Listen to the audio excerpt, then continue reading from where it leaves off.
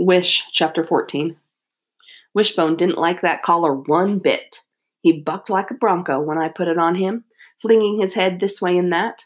Then he sat down and dug his feet in like a mule when I pulled on the rope to get him out of the trap. But after leaving a trail of baloney, like Hansel and Gretel's breadcrumbs, I managed to get him to follow me, step by step, to the house. Once we were inside, Bertha locked the screen door and I untied the rope. Then we sat on the sofa and watched him. He sniffed everything that was worth sniffing in that house. The shaggy green rug by the front door, Gus's easy chair, Bertha's basket of yarn. Then he made his way cautiously through the rest of the house, inspecting the coat rack by the door, licking crumbs off of the linoleum floor under the kitchen table. When he spied one of the cats up on the windowsill, he let out a bark. The cat arched his back and hissed. I was relieved when Wishbone just walked away. Bertha had been worried that he was going to chase the cats, and I have to admit, I had worried about that too. After a while, he got tired of sniffing and laid down next to the sofa and went to sleep. I tiptoed over and sat beside him, stroking his fur and whispering his name. I couldn't hardly believe I had my very own dog. When Gus got home that night, he seemed pleased as punch to see Wishbone sitting there in the kitchen, while Bertha cooked chicken fried steak and black-eyed peas. "Well, don't that beat all?" he said.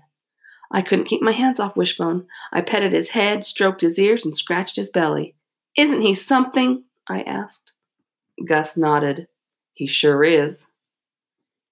"He smells like something, too," Bertha said, making a face. "You're going to have to give him a good bath out in the yard tomorrow." "I will." Tomorrow was Saturday, so I had all day to spend with him. I'd bathe him and walk him. Maybe I'd teach him a trick, like to sit or lay down. I might even take him to Howard's house if I decided not to be mad at him anymore for calling me a quitter and a baby. And then I remembered, I had called him a squirrel-eating hillbilly with Mrs. Odom standing right there on the porch. My stomach squeezed up and my face burned just thinking about that. I knew Howard wouldn't be mad because that was his way, but I bet Mrs. Odom hated me now. I bet she wouldn't want me in her house messing up their goodness with my hateful words. That night I took Wishbone out on the porch with us. Every now and then he perked his ears up at the sound of a rabbit or something rustling down in the woods. But eventually he laid down and rested his chin right on top of my foot. He didn't even pay any mind to the cats strolling around him. "I think you got yourself a good one, Charlie," Gus said. I smiled down at Wishbone. "I bet he'll be as good as Skeeter," I said. Gus nodded. "I bet he will." "You know what I like best about dogs?" Bertha said. Gus and I waited. "They love you no matter what." Bertha smiled down at Wishbone.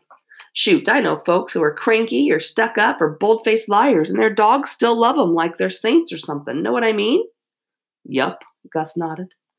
"I hate to admit it," Bertha went on, "but I bet half these cats of mine would run off and never look back if somebody came along with a can of sardines." I leaned down and ran my hand down Wishbone's side. His fur was soft and warm, and he snored real soft while he slept. And then I gazed up at the starry sky, and I had a feeling that I hadn't had in a long time. Thankful. I felt thankful that I had my very own dog who would love me no matter what. When I woke up the next morning, the first thing I did was look for Wishbone to make sure I hadn't just dreamed he was mine. Sure enough, there he was, curled up on the floor beside me. I had put one of my pillows there for him, and he hadn't wasted 1 minute flopping down on it. I spent the morning bathing him and combing him and picking burrs out of his tail and ticks off of his ears. I knew he didn't like it much, but he let me do it. When I was done, he looked so handsome and smelled so good that Bertha kept making a fuss over him and running back into the house to get him another chicken liver. He was so skinny you could count his ribs right through his fur. "We need to fatten him up," Bertha said. After lunch, I practiced walking him with the rope tied to his collar. At first, he'd made it clear that he didn't like it. He'd jerk his head this way and that, or he would sit down and refuse to budge. But I kept a plastic bag full of tiny pieces of cheese and bacon and stuff to lure him along, and after a while he was trotting right beside me.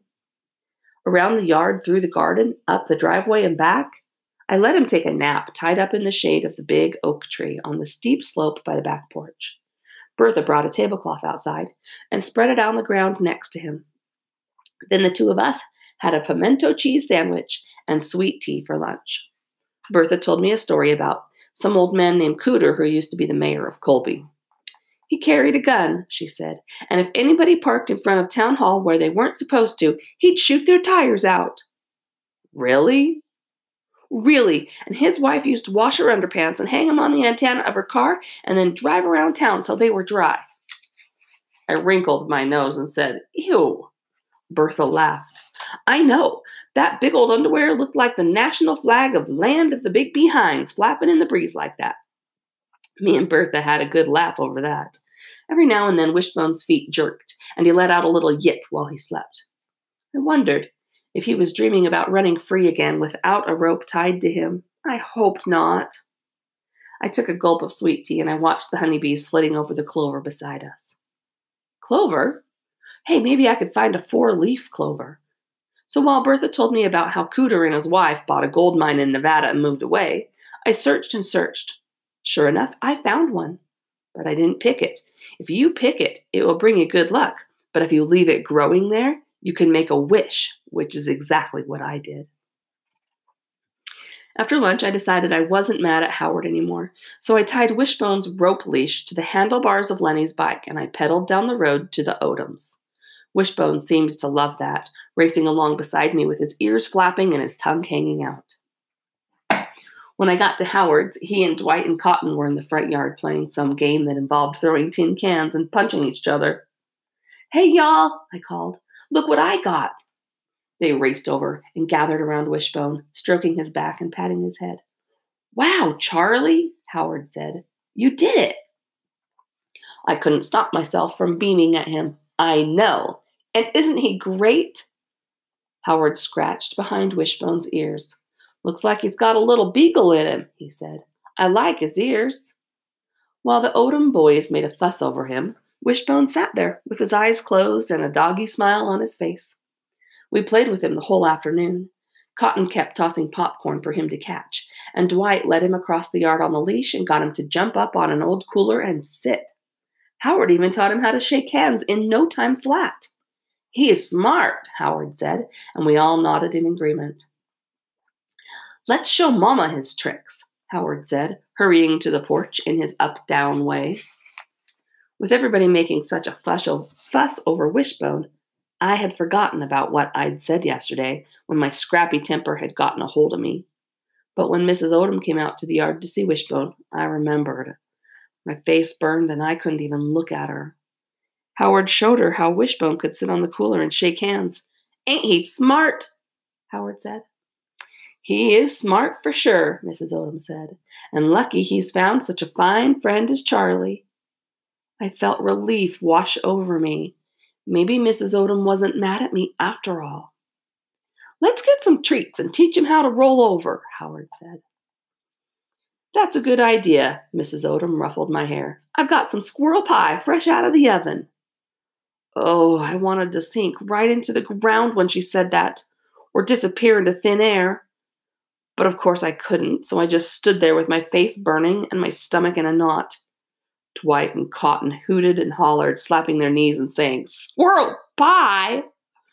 Mrs. Odom put her arm around my shoulder, and when I got up my courage to look at her, she winked at me. She said, "I'm so glad to have a feisty female around here to help me keep those boys under control. I've been needing a girl on my team." On her team? Mrs. Odom needed me on her team?